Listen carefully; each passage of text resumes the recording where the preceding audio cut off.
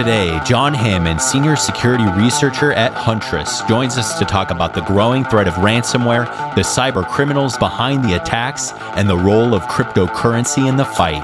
All this and more on the Cyberjack Podcast.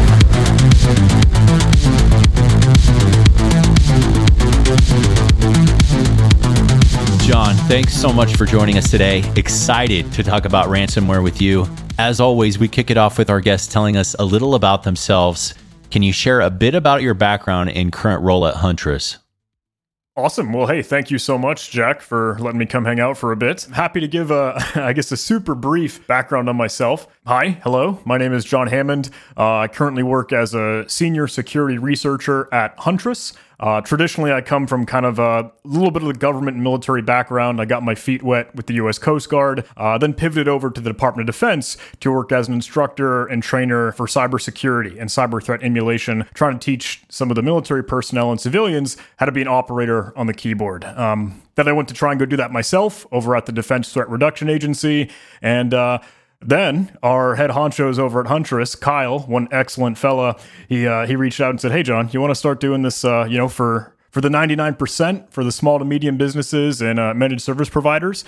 And I said, "Hey, that sounds like a ton of fun." Now I'm partying with them over at Huntress as a threat researcher, working in understanding malware, and still trying to do a lot of outreach and education for shows like this. Great. Well, we're happy to have you. And I know today we're talking about the threat of ransomware, which seems like every company's biggest security nightmare right now. And I know Huntress has really been in the thick of it in terms of ransomware. So I would love to hear from you. What's been going on in the past year with ransomware and the ransomware gangs behind the attacks? Absolutely. Yeah, thanks for wanting to tune in on that. We have been trying to be in the trenches, as much as we can be. We've been wanting to be on the front lines and just help the community and the industry, because it's no secret, ransomware has been a bit of a hot topic these days. I think especially this year in 2021, we've seen however many, certainly double digits, maybe triple digits. I wouldn't know the exact number off the top of my head, but you hear about the big ones, right? We hear about Colonial Pipeline, certainly. We hear about the JBS meat supplier. We hear the very, very recent ones. Now we're chatting about new cooperative with the Black Matter ransomware gang, the Kaseya VSA incident, I think Fujifilms. I think there was even the steamship, right, of course, in Massachusetts. I joke occasionally, right? You wake up in the morning and you normally, hey, just check your phone to see what's the news. The same way we would turn on the TV to maybe see what the weather is for the day if you're going out to work. Now I know we're all working from home. We're living in different times. So now we're sort of checking the bad cyber weather. Is it raining ransomware this week or this whole month, as it seems to be the trend this year? Yeah, ransomware has been top of mind for pretty much every company that holds sensitive data over this past year.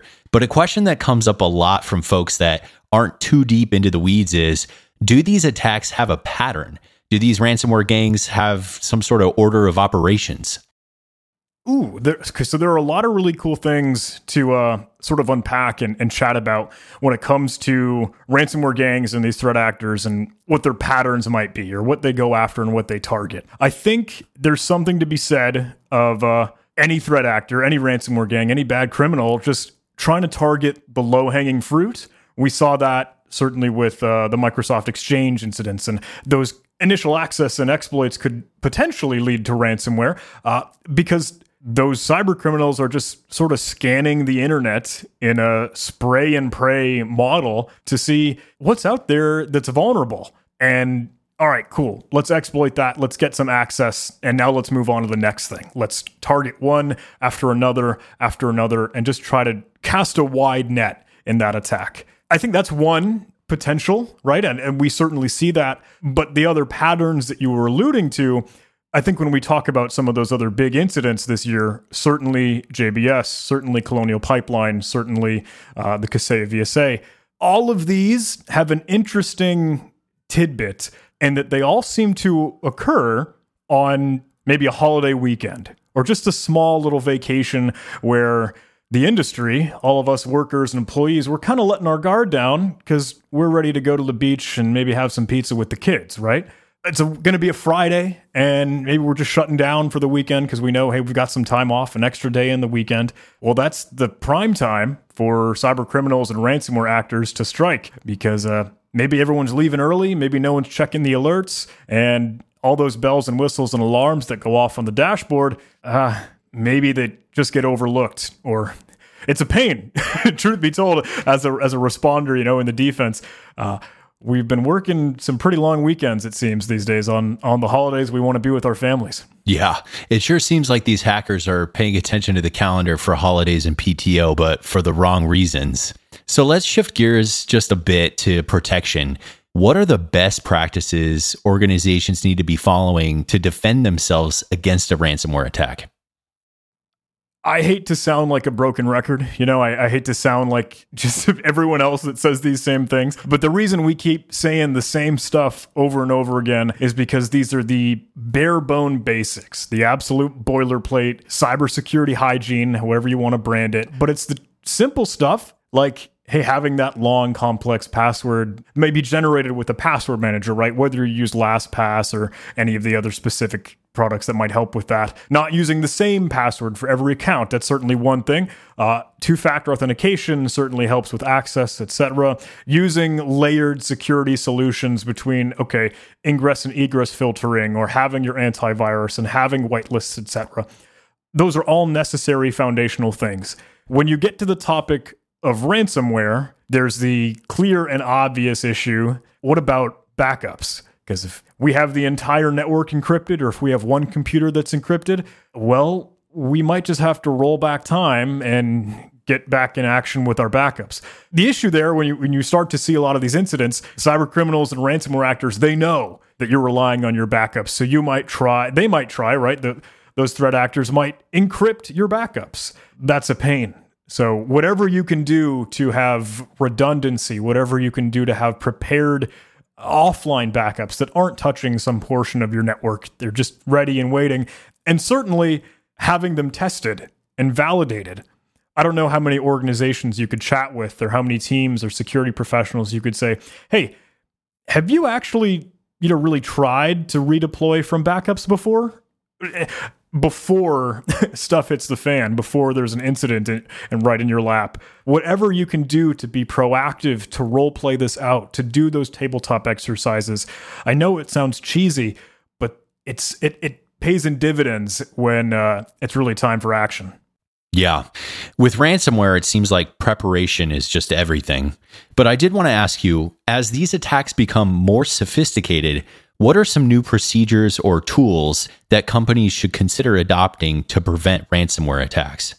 I think there are efforts. I think there are initiatives and things that we've tried to do as part of the industry, because a lot of the playbook that ransomware actors use and operate with, and we see that specifically with Conti, right? When we had the Conti ransomware, their leaked playbook, and we've done so many analysis between Ryuk and obviously Revil and DarkSide, all of these different gangs and syndicates.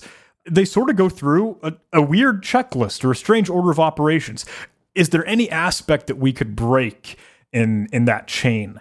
I think there are some open source tools out there, and I really want to actually venture that. If you do your own research, if you do your own homework, Florian Roth, one incredible researcher, has put out a tool, Raxine, that sounds like it's meant to be a vaccine for ransomware. So if it can detect maybe the use or the behavior of deleting volume shadow copies or trying to remove backups, those things will just try and neuter and kill the offending process or the evil payload that might be delivering that. That is one great step in the tool and technology aspect. We also think about canaries. We think about sort of a little tripwire or something that will really act as the indicator. We are seeing malicious activity. We are seeing encryption take place.